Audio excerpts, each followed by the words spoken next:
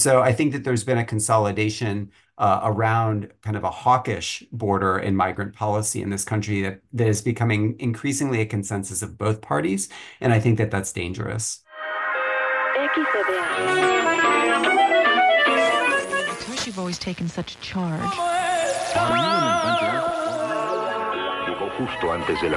You are listening to the Border Chronicle. Are you an inventor or do you know an inventor?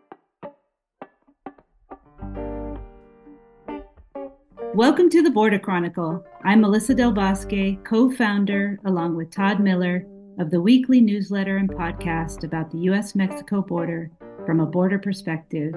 You can read and subscribe to our work at theborderchronicle.com. Today, I'm speaking with A.J. Bauer, who is an assistant professor in the Department of Journalism and Creative Media at the University of Alabama. He holds a PhD in American Studies from New York University and is co-editor of News on the Right, Studying Conservative News Cultures by Oxford University Press. In addition to academic venues, he's also written for the Texas Observer, The Guardian, TV Guide, Politico Magazine, and Bloomberg, and he's currently writing a book about the history of conservative press criticism in the United States called Making the Liberal Media. And I've been wanting to have AJ on the podcast because he studies conservative media. And I've been covering the border for at least 2 decades now. And what I've really begun to notice, well, especially since the Trump era, was how big the right-wing media ecosystem was growing and really defining the narrative about the U.S.-Mexico border and about migration and asylum. The frame that is commonly used by right-wing media, and what I hear a lot of is, and from elected officials, is this invasion threat narrative, which I've written quite a bit about in the Border Chronicle. And they use terms like the people that are crossing are military-age men. They're bringing fentanyl to kill Americans, and they're criminals and invaders, which, of course, we heard a lot of that rhetoric repeated by Donald Trump when he was president. And having, interviewed hundreds of asylum seekers and migrants over the years, all the people I have spoken with are either fleeing persecution and violence in their countries, or they're seeking jobs and better economic futures here in the United States. And usually, really, it's a combination of both those things. There are many complex reasons for why people come. In fact, I was just speaking with some African men at the border wall last week who were hoping to find work to feed their families back home, and some were escaping political conflicts and threats. But we almost never hear from actual people crossing in the media anymore, really, and definitely not in the right-wing media, which would give people, I think, a more nuanced understanding of what's happening at the border right now. And so I'm really glad to have you here today, AJ. Thank you so much for coming on the Border Chronicle podcast. Of course, yeah. Thank you so much for having me. Yeah, and so first I wanted to ask if you could talk about what you're seeing with the growth of right-wing media, and how did it come to have such an outsized influence on mainstream press coverage and even Democratic Party rhetoric? And especially, I think, regarding the border and migration issues, how has that evolved from what you've seen? Yeah, thanks. So, the history of right-wing conservative media in the U.S. dates back almost 100 years, about 80 years at this point, to the late 1940s. And throughout most of that time period, it wasn't terribly influential. It was often somewhat stigmatized and marginal. So you would have, right-wing radio broadcasters like Carl McIntyre or Fulton Lewis Jr., the newscaster, who would give kind of right-wing or right anti-communist framings for the news of the day. A lot of these folks, like McIntyre, were religious, so they would mix kind of religious programming along with right-wing anti-communist conspiracies. It wasn't really until I would say the 1980s that you start to see kind of an increase of what I like to call commercially viable conservative media. So before the 1980s, most of conservative or right-wing media was not profitable and had relatively limited audiences.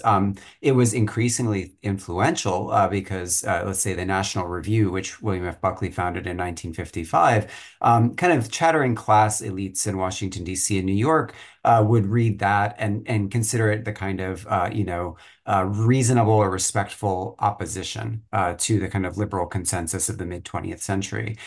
It wasn't really until the Reagan administration that you start to see the beginnings of commercially viable and kind of mass right-wing media. The first of those is obviously, or perhaps not obviously, Rush Limbaugh, right? So in throughout most of the mid 20th century, we had a policy in this country called the Fairness Doctrine. This was an FCC policy that said that all radio and television broadcasts in the US had to both air issues of controversy in their news coverage and that they needed to do so in a balanced way.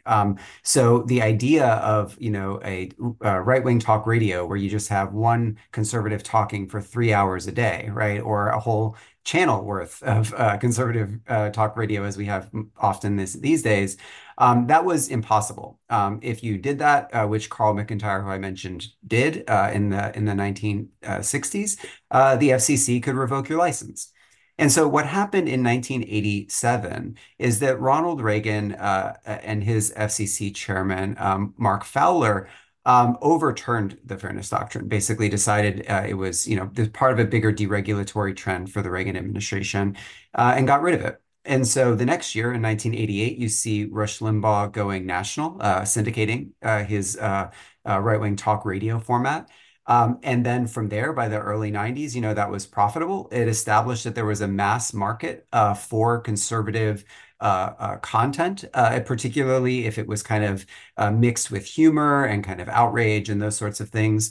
And then from there, Fox News is created in 1996. It kind of takes that model and using the kind of Rupert Murdoch's kind of deep pockets and economies of scale, they were able to, create Fox News as a viable cable network. And so I think what we're seeing in the last, say, 10 to 20 years is a really rapid proliferation of right-wing media, some of which is smaller scale digital outlets that might be backed still by philanthropists, kind of the way that right-wing media used to be in the before times. But nowadays, you've got, massively profitable right-wing media outlets like Fox News. You have outlets like Newsmax and whatnot, which just signed a new contract with all five cable carriers to be carried or to continue being carried. So right now, you've got different from the mid 20th century or even say 20 years ago, not only a lot of right-wing media, increasingly commercially viable right-wing media with mass audiences. Yeah, that's very interesting. I mean, because what you're saying really is conservative media is not new, but it's increasingly like rapidly evolving. I mean, there's been a lot of layoffs in traditional legacy media outlets in the last several years, and really just in 2023, I think there were more media layoffs than there were in 2021 and 2022 combined. And these are Right. layoffs in places like Washington Post, LA Times, Right. local outlets have just folded, or they're down to like one or two people. But on the other end of the spectrum, right, you see the right wing media outlets that seem to really be uh, flourishing and do seem to have money. Has the Trump and the MAGA movement, how has that changed conservative media? And can we even call it conservative anymore? Because it's really pretty radical, isn't it? Well, I mean, conservatism has always been radical. I think it's worth noting that. There was a period in the kind of mid 20th century where William F. Buckley and kind of cadre of activists around him tried to carve out kind of a respectable or responsible conservatism that wasn't kind of radical. But I think that was always a little bit of lipstick on a pig, right? The conservative movement in this country since throughout the post-war era and arguably even before then, uh, you know, engage in a lot of pretty extreme far right, sidling up to fascism with the kind of America First movement, right? Um, I don't think that I think that it's common to distinguish between a mainstream and a like far or radical right. But I think that the historians are increasingly noticing that throughout history, those two segments of the conservative movement have been in conversation. And so when I'm using the term conservative in this conversation, I mean right wing, and I use those somewhat interchangeably because I think that those movements are relatively interchangeable at this point, or at least there's increasing collaboration. And I think that one thing that you're seeing recently, and you mentioned kind of the MAGA media, other than like outlets like the Bulwark, right, which is kind of like a remnant of the Weekly Standard, which is kind of a never Trump or like an anti-Trump kind of conservative publication. I would say that most conservative or right-wing media in the US is MAGA media at this point. You don't technically or typically see clear sub-ideological delineations within right-wing media. So I think that they are all MAGA in the sense that they're all like basically supporting Trump because Trump is, effectively and practically speaking, the head of the Republican Party and the head of the conservative movement at the moment. I don't think that that's forever. I think when he inevitably dies and then there's infighting, then that's going to look very different. So I don't want to make it seem like MAGA media is like MAGA till they die forever, right? It depends on the kind of political circumstances, and they're just continuing to ride Donald Trump's coattails in that regard. But speaking to border issues, Trump's 2016 run really changed the game regarding border rhetoric. If you recall, there were efforts under both the George W. Bush administration and the Obama administrations to try to pass what they were calling then like comprehensive immigration reforms, right? And all of those attempts look downright leftist compared to where the discourse is at today. Don't get me wrong, like those were flawed plans and like had lots of problems. I wouldn't consider them leftist in the least bit. But I say that just to say how far to the right we've come in the discourse and in terms of policy. When you've got Joe Biden effectively undercutting the Democratic Party sentiments from in negotiations with the Republicans trying to get a border deal and along with the spending deal, like you effectively have the Democratic Party doing what the Republican Party was doing 15, 10 years ago, right?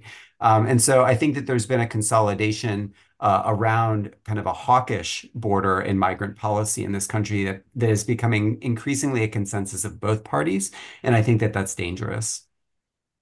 Yeah, and I don't know if you've looked at other parts of the world, right? Because this is also happening in Europe and other places where we're seeing this very anti-immigrant authoritarian messaging, which is, hand in hand with the authoritarian governments taking over various countries, like Hungary and Viktor Orban, for example.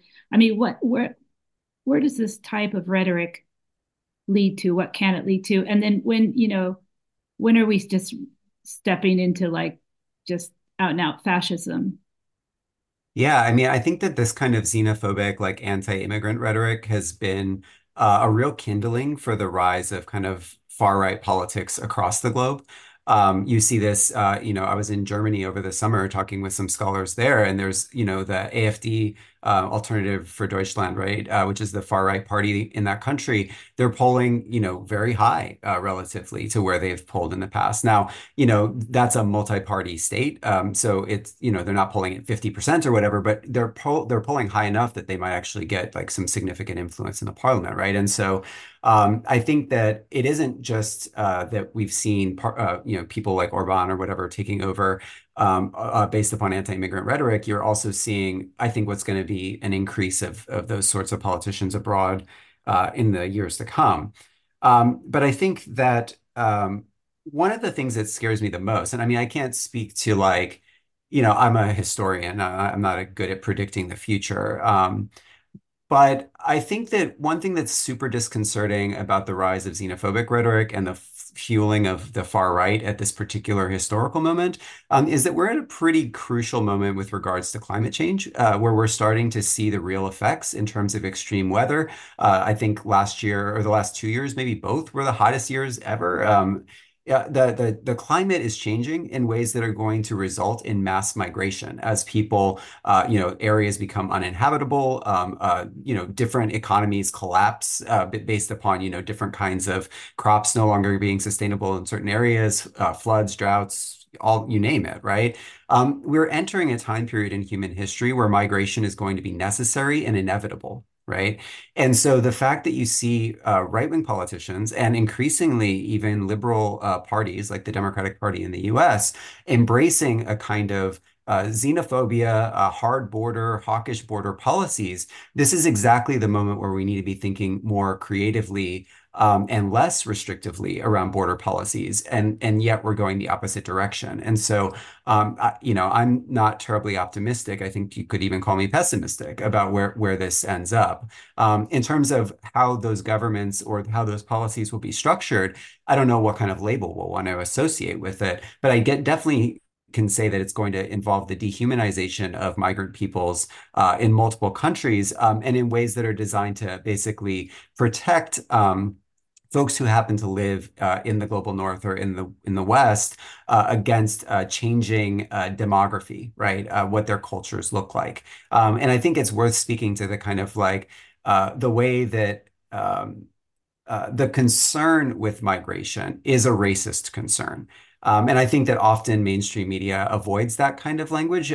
Even something like the New York Times will talk about the border crisis, right? That is racist language. It is implying that there is a threat because these people who honestly, in the US context, many of them already share a continent with us, right? They're just moving across an imaginary line. And so I think that the concern about demographic shifts and whatnot is just, polite ways of making old racist claims. Yeah, it's incredibly disturbing that, and a big concern of ours at the Border Chronicle, and something that we write about quite a bit with climate change and migration, which is going to be is the issue of this century. Right. We should be as a country taking preventative measures, like basically, figuring our shit out. How are we going to address this? Right. Where do we stand as a country? What are our policies regarding people from outside the US who want to seek protection here? We have already had, internal migration. I mean, you're from Texas. I lived in Texas many years, and I remember after Katrina, many people moving Yep. from Louisiana to Texas, and they didn't go back. Um, There's a significant like New Orleanian diaspora in Houston, for example. Yeah, exactly, because of climate change. And so we all see this coming. And it's incredibly sad that the only response is, just how high can we build the wall? How many Right. weapons can we put on, our borders? And we already know that none of this works anyway. I mean, all it does is ratchet up the misery and deaths, but it's not going to prevent people from moving in any shape, sense, or form. Right. And the thing that really strikes me, and so I split my time between Tuscaloosa, Alabama and Brooklyn, New York. One thing that I find really striking is what you've got going on now in cities like New York and Chicago is effectively a media stunt, right? By governors like Abbott and DeSantis to basically concentrate migrants who've come across the border in places that are quote unquote liberal democratic spaces, right? In order to increase that crisis rhetoric among liberal media and mainstream media in those states. In my second home state of New York, you've got Governor Hochul and Mayor Adams, both Democrats who ran staunch xenophobic, right, anti-migrant campaigns when they won this most recent election cycle. So the Democratic Party in the state of New York is saying the same kinds of rhetoric that Abbott is to some degree. And so I think that the thing that surprises me is, especially living in Tuscaloosa, America is vast. There are many small towns that need employees for small businesses. There are ghost towns in West Texas that are like 5 people, right? We do not lack for space or housing, right? The problem is you have these Republican governors sending migrants to states that are already in facing housing crises. There's already a housing crisis in New York. already, right? And so then if you add thousands of other people, of course you're going to have a hard time finding a place for them to live, right? Now, if Joe Biden and the Biden administration wanted to manage the dissemination of migrants around the country in a way that got migrants to places that needed folks to work or had rooms for them to stay at, right? That would avoid the crisis narrative. And why the Biden administration isn't doing this, I don't understand, right? It's basically acceding to the right-wing media spectacle that these Republican politicians are doing and claiming that the crisis is real when really it's just a media spectacle that's being driven by the Republican Party and Republican politics. Yeah, and this is what blows my mind is that, the Democrats don't seem to have any type of effective like platform of policies or narrative to counter that narrative, the right Right. wing threat narrative and chaos narrative. Interestingly, when I was down at the border wall last week speaking to these gentlemen from Africa who had, just come across and were getting picked up by Border Patrol. Mhm. I stayed in touch with one of them because I wanted to understand what the process was like for them. Right. And if you, and what he told me is that if you don't have an address to go to, you don't have a relative in the United States, then they send you to New York. That's what the Border Patrol agent told him. He said, "Well, you're going to New York. I'm putting it on your notice to appear form, and then Right. once that's in your paperwork, that's where you have to go." So he really had no choice but to go to New York, um, Right. It's which is kidnapping. right. And well, and then speaking about the dissemination, like if this was actually done in a logical way, CBP would be saying, okay, New York's got way too many people, so let's send them to Portland, Oregon, or let's send them somewhere else, right, where they have the capacity to take this person. But it does seem like it's so broken or set up in such a way to create this chaotic response to something that the richest country in the world should be able to handle at this point.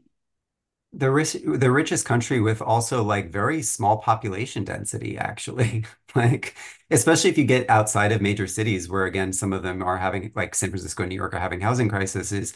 But there are many small towns and cities, Rust Belt cities that are have more housing stock than they need, right? This is why all the hipsters in Brooklyn go to Philly, right? Housing stock is cheaper there, right? Um, but again, I don't, as I'm not privy to conversations in the Democratic Party, but I don't understand why they're letting themselves be played by this, honestly. Yeah, I mean it's sad. This gentleman I was speaking to from Africa is an IT specialist. I mean, his mother had a stroke. He's got three daughters. He's had an economic crisis, is hoping to get work and some political problems back home. But I mean, this guy had a LinkedIn page. He was like ready to work. Of course. Yeah, I mean, I would say he was probably middle class and, really focused and, a trained individual who could really do something productive.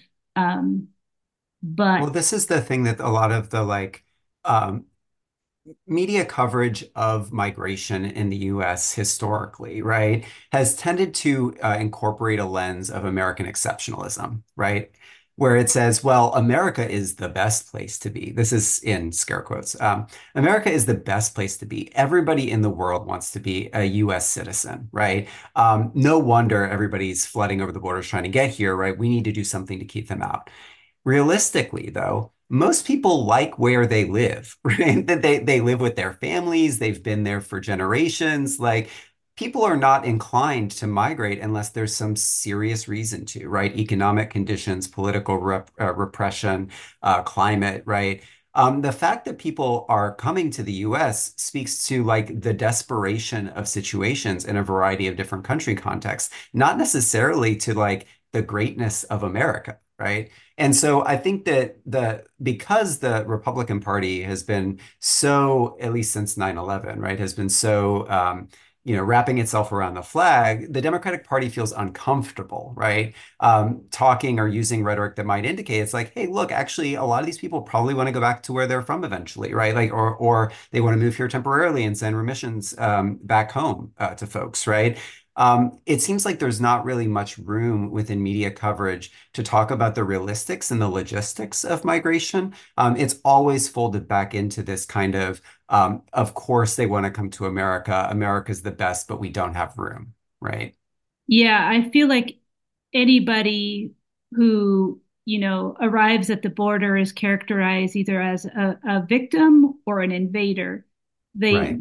they're sort of robbed of their humanity and their agency, which starves us of information here in the US as to what we're actually missing by not being able to incorporate the talents of these folks who are, literally risking their lives to come and work here, and do Absolutely. want to go back to their countries. But I mean, the reality is, if you're from Africa and you're middle class or lower middle class, you're never going to get a visa. Hmm. It's going to be very hard to ever get a work visa here in the US. Hmm. And so people are pushed, you know, under these circumstances to come in these irregular ways. And so it's just we have this very antiquated, immigration system, and also in the way that we just look at labor in general. Right. Yeah, I mean, because that's the other narrative, right? Is the and this was honestly part of the narrative that was supporting the Bush administration's policy around migration or the desire for some kind of guest worker program, right? Is well, we've got some work that Americans won't do, right?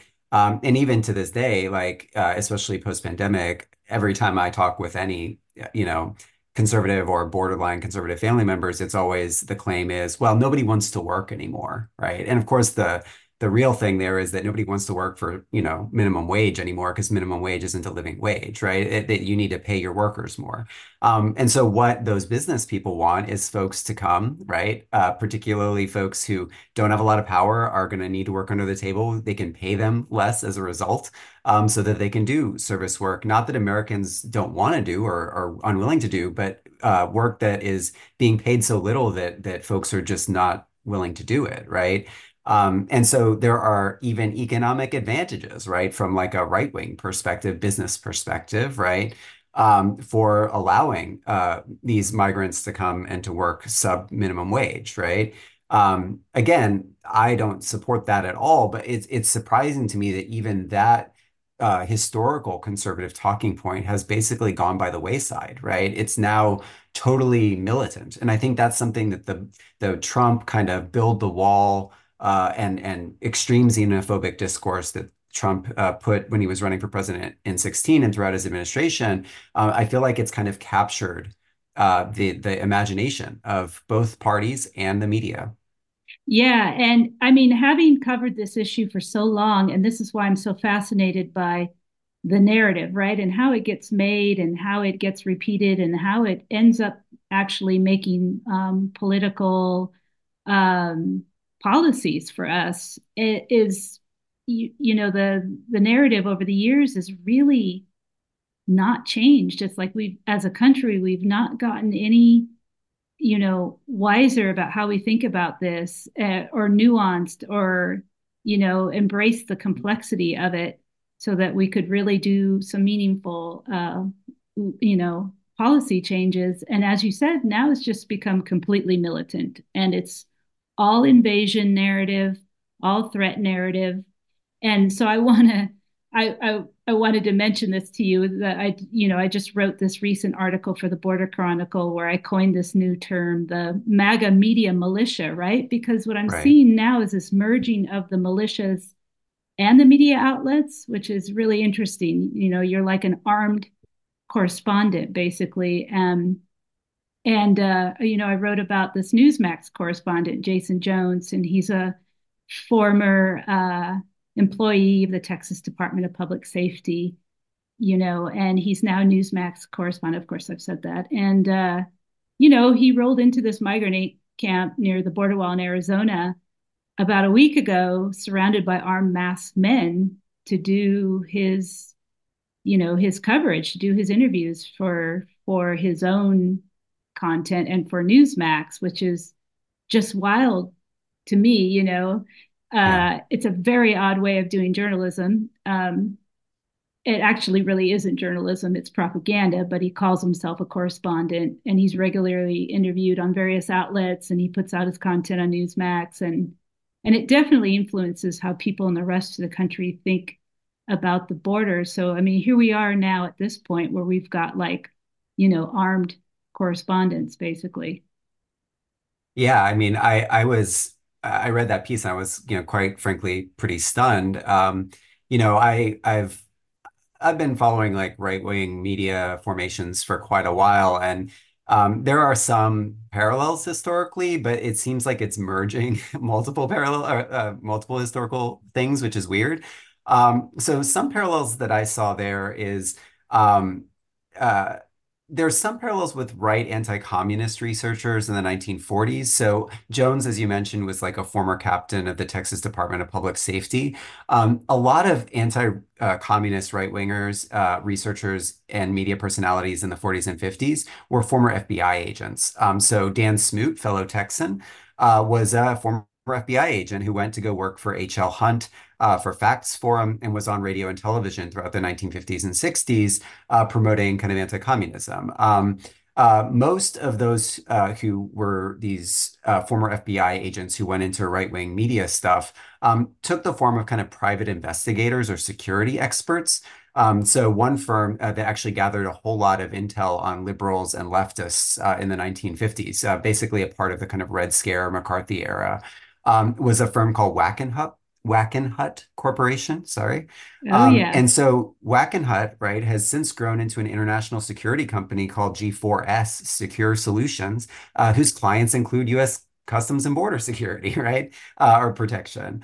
So I think that there's always been this kind of peculiar and interesting partnership between policing apparatuses, both in this case state level or federal, and right-wing movement infrastructure, particularly in terms of information gathering and media promotion. That's always been kind of a hand in glove kind of thing.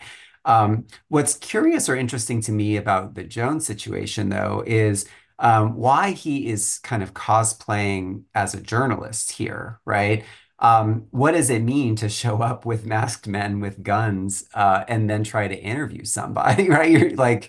You're skewing your interview if you're waving a gun in their face too, right? And so I think that this speaks somewhat to a longer standing issue within the modern conservative movement in the US, which is that from very early on, conservatives were told that their kind of vision of the world, their worldview, right, was inconsistent with the kind of basic facts and evidence of the kind of like Cold War Keynesian liberal consensus, right? The way they thought about the economy didn't fit within economists' explanations, right? Their kind of antiquated and racist way of thinking about the world was like not sufficient to the kind of like increasing Cold War anti-Jim Crow segregation policy of the Johnson Democratic Party, right? Kennedy into Johnson Democratic Party. And so because from the very beginning, conservatives were often criticized as not only being wrong, but also like having, the facts not being on their side. There's been a concern from very early in conservative media activism with establishing themselves as being the ones who provide the facts. So I mentioned a minute ago Dan Smoot. H.L. Hunt, who was a Texas oil man, founded Facts Forum in 1951. It lasted until 57. And this was a radio and television program ultimately that was again called Facts Forum that debated both sides of the issues of the day in a way that depicted conservative arguments as the more factual ones, right? The more true ones.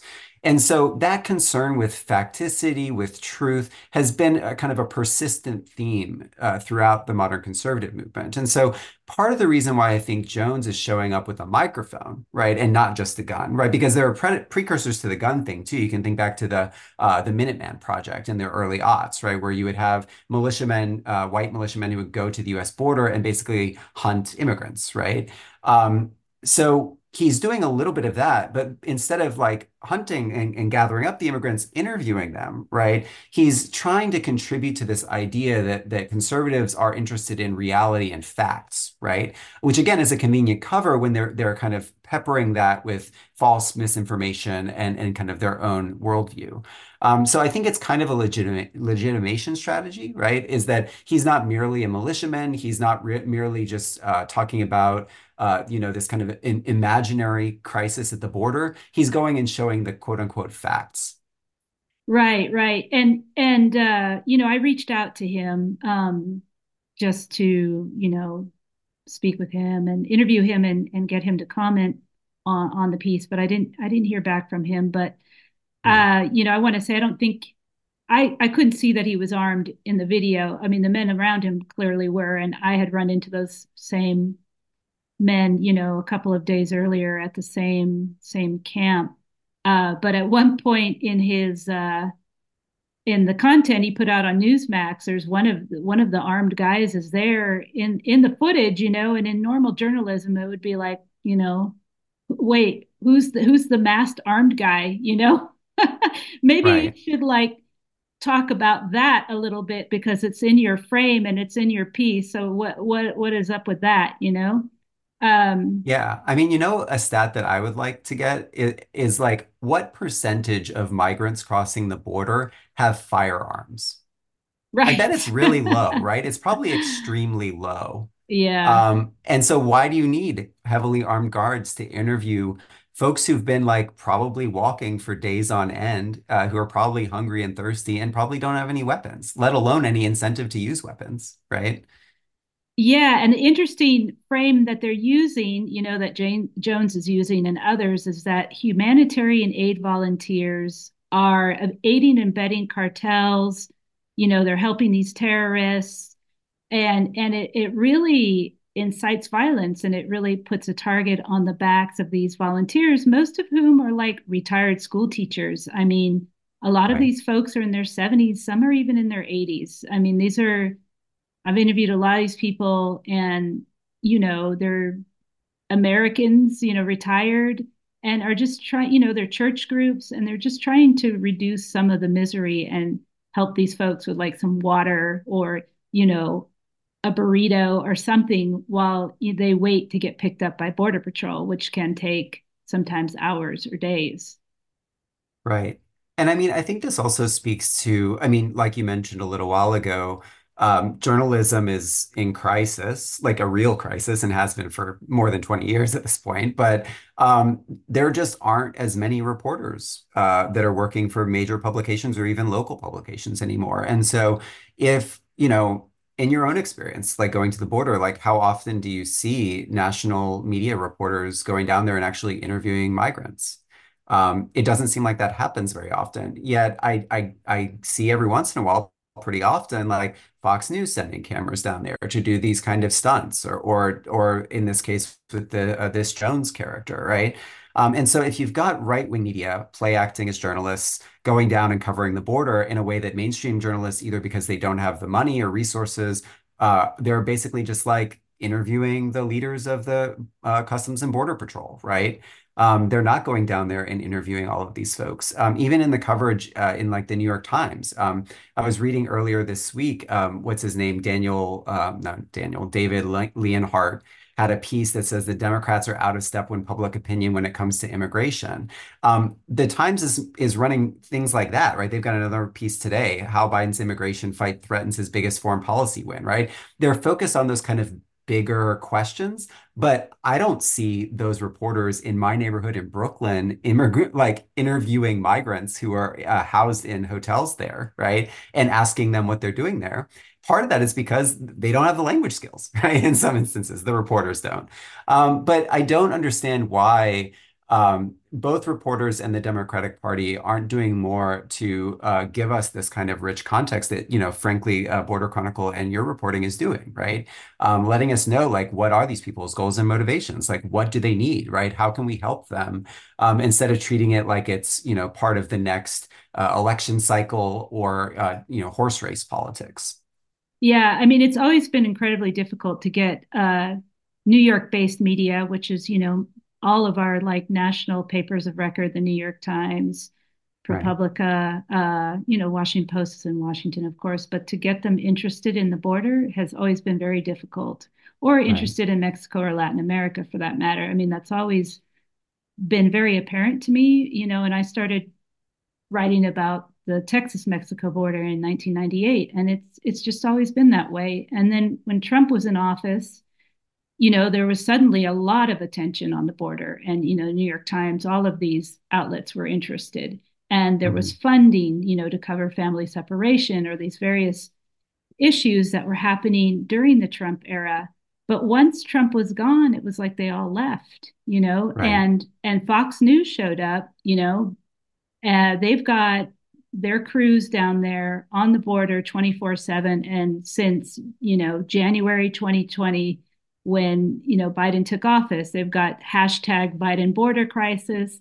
I mean, they've Right. been nonstop reporting on the border for the last, three years, Right. along with the entire right wing ecosystem. So they completely own the narrative now on the border.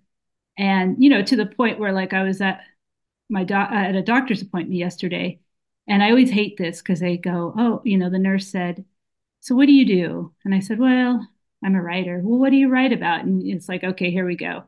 I write about the border and immigration. Oh yeah, I am just so scared. I'm terrified about those people coming across, all those military age men, and Right. there, and here she goes, and it's like, oh God, where do I start? And I told her, look, I was just down there speaking with these folks, and I met a very nice gentleman with a family, three girls, and he's looking for work. His mother had a stroke, and a lot of these folks are just looking for work or protection, from threats to their lives or political issues. But just that framing is so pervasive now, and it just completely shapes the way people think about the border at this point.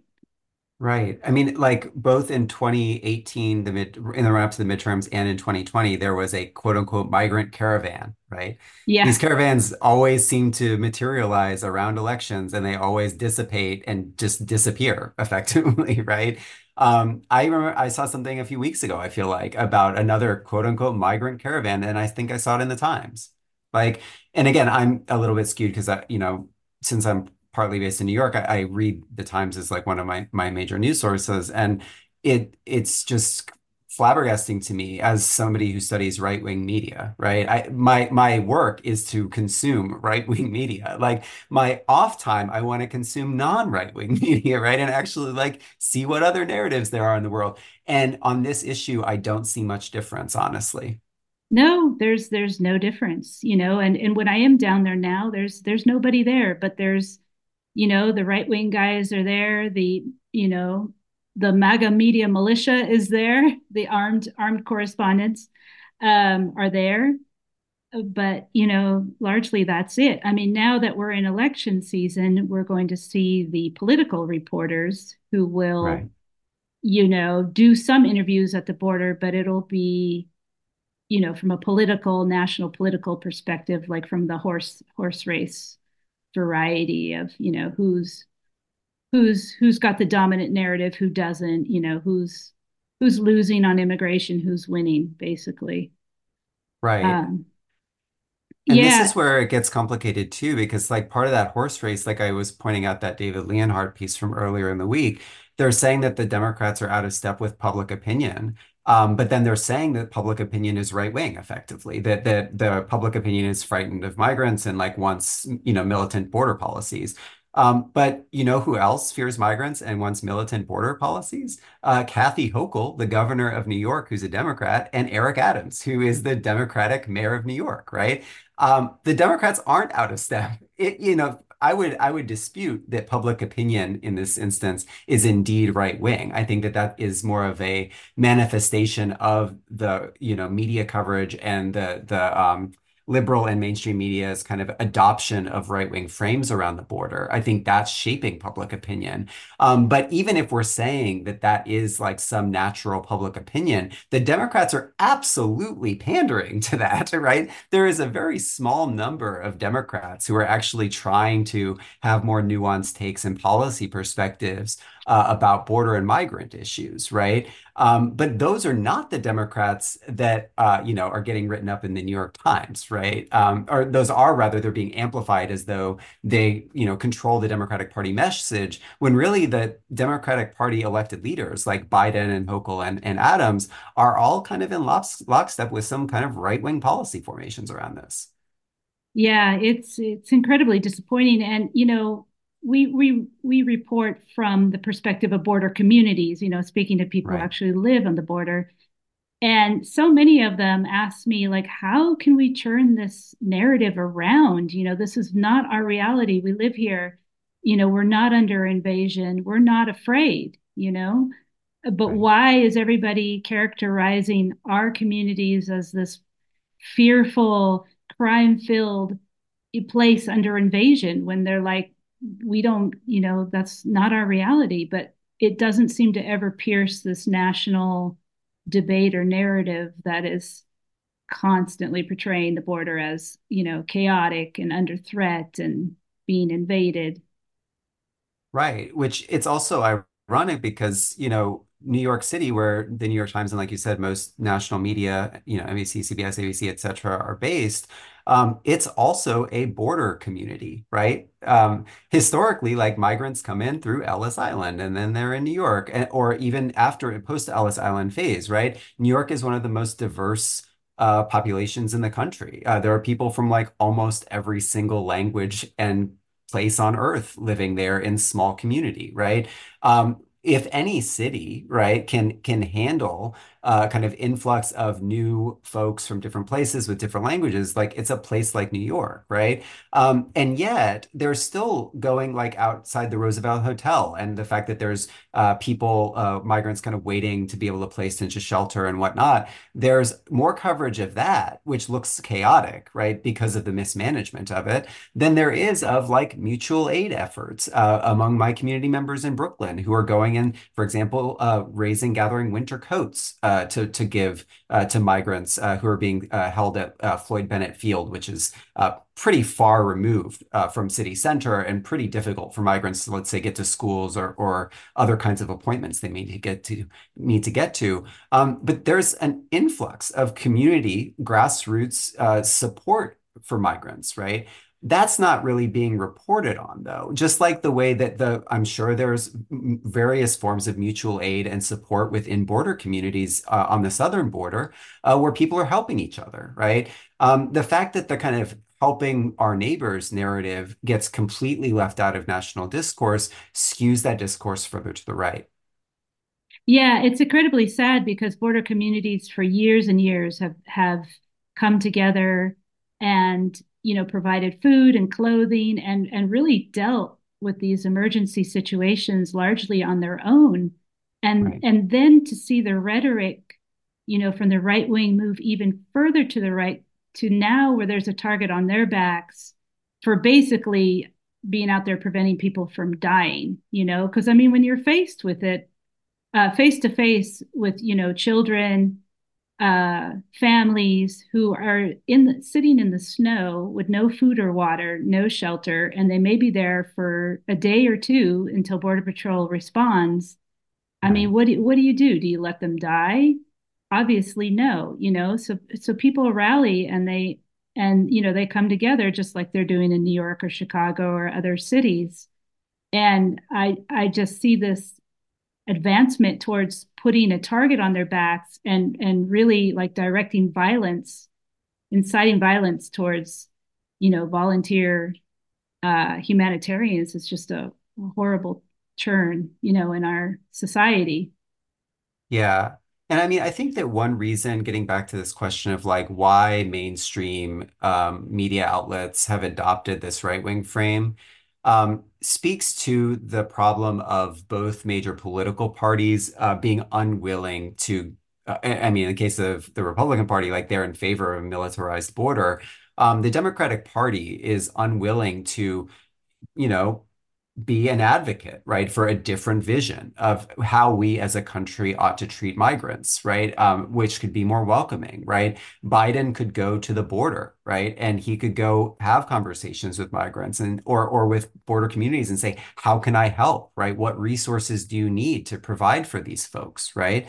That's not what he's doing, right? That's not what any Democrats are doing. They're instead like leaning into this more militarized frame. And I think one of the reasons that mainstream media coverage is also adopting that frame is because, as you know, Stuart Hall, who's a famous kind of British cultural studies figure, he and his colleagues theorized journalism as what's called secondary definers, right? So mainstream professional journalism ideology, the idea is you don't define the terms, right? You don't impose some kind of ideology on the story. You just interview other people, right? And then balance out their perspectives in some way.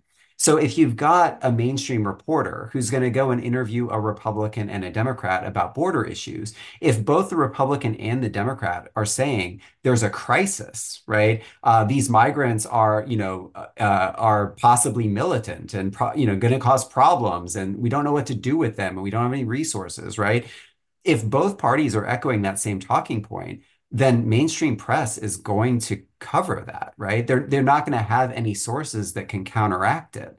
And so I think that part of the reason that you've got the mainstream media kind of wholesale adopting right-wing media's framing on this is partly a failure of the Democratic Party. Because if you do have the Democratic Party coming out and saying, look, we're going to make this an issue, we're going to have a compassionate border policy, we're going to, treat people like people, we're going to provide the resources that folks need, we have the, like more of like if the Democratic Party approached the migration issue from a place of abundance and not scarcity, right?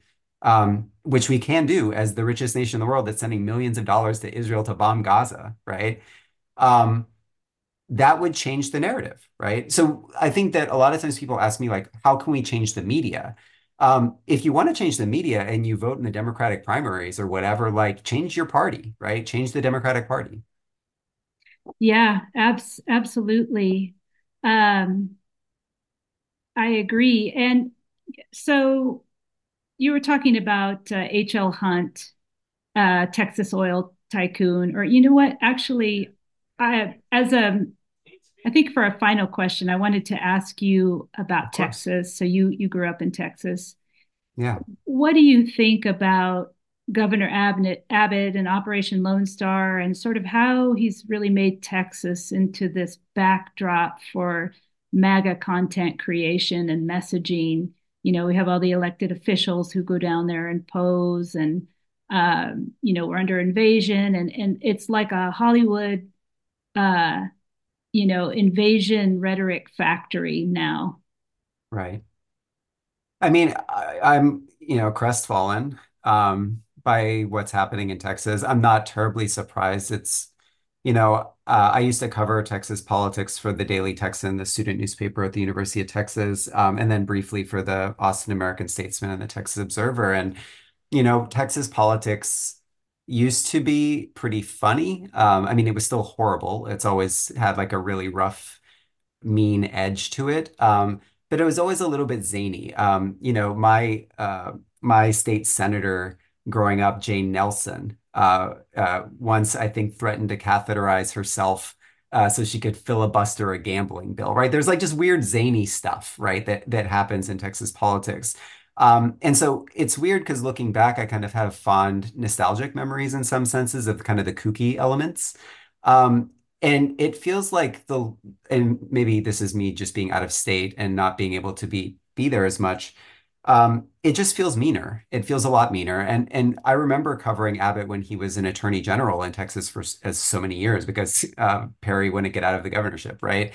Um, and he was always extremely media savvy. It doesn't surprise me that he's been able to kind of lean in and capture media attention, and that he's engaging in these kind of stunts with people's lives effectively in terms of shipping folks around. So none of that really surprises me. It just is upsetting and sad to me. Another thing that I find very paradoxical is I grew up in Flower Mound, Texas, which is north of Dallas, and when I grew up there, it was a very, very white community. Um, that's changed somewhat. That region, North Texas, is becoming increasingly diverse and increasingly integrated, right? Not, when I was growing up, it was like there was a side of town where like most of the Mexican American lived, most of the African Americans lived, and then there was like the white part of town, basically, right? Nowadays, my sister lives in North Texas, not in Flower Mound, but in a community nearby, and it's a much more integrated suburb than it used to be racially and ethnically. And you see a lot more different types of people around, different kinds of restaurants and shops, right?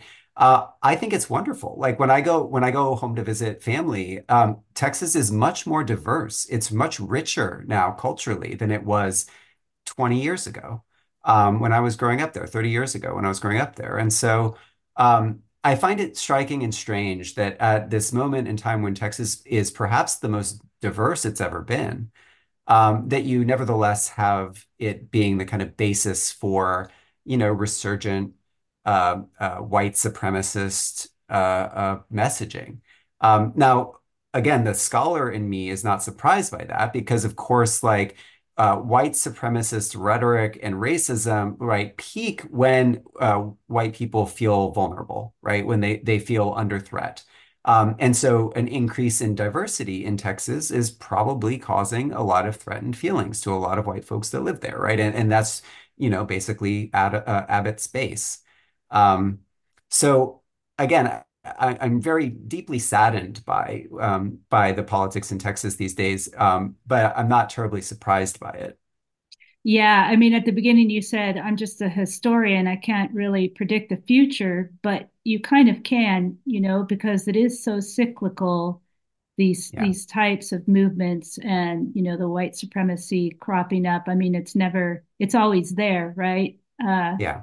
And then it just becomes emboldened at certain times in our history as it is now. Um, I just want to thank you so much, AJ, for joining us today and for talking with me. I really learned a lot and it was cathartic to talk about all this. Wow, I that's the nicest thing anyone's ever said to me about an interview that felt like Hey, catharsis. you've got to find your catharsis wherever you can. Somebody should put that on a t-shirt. But no, thank you so much for having me. I'm a big fan, and I'm just really happy I was able to participate. So, thanks. Yeah, thank you. You've been listening to the Border Chronicle podcast.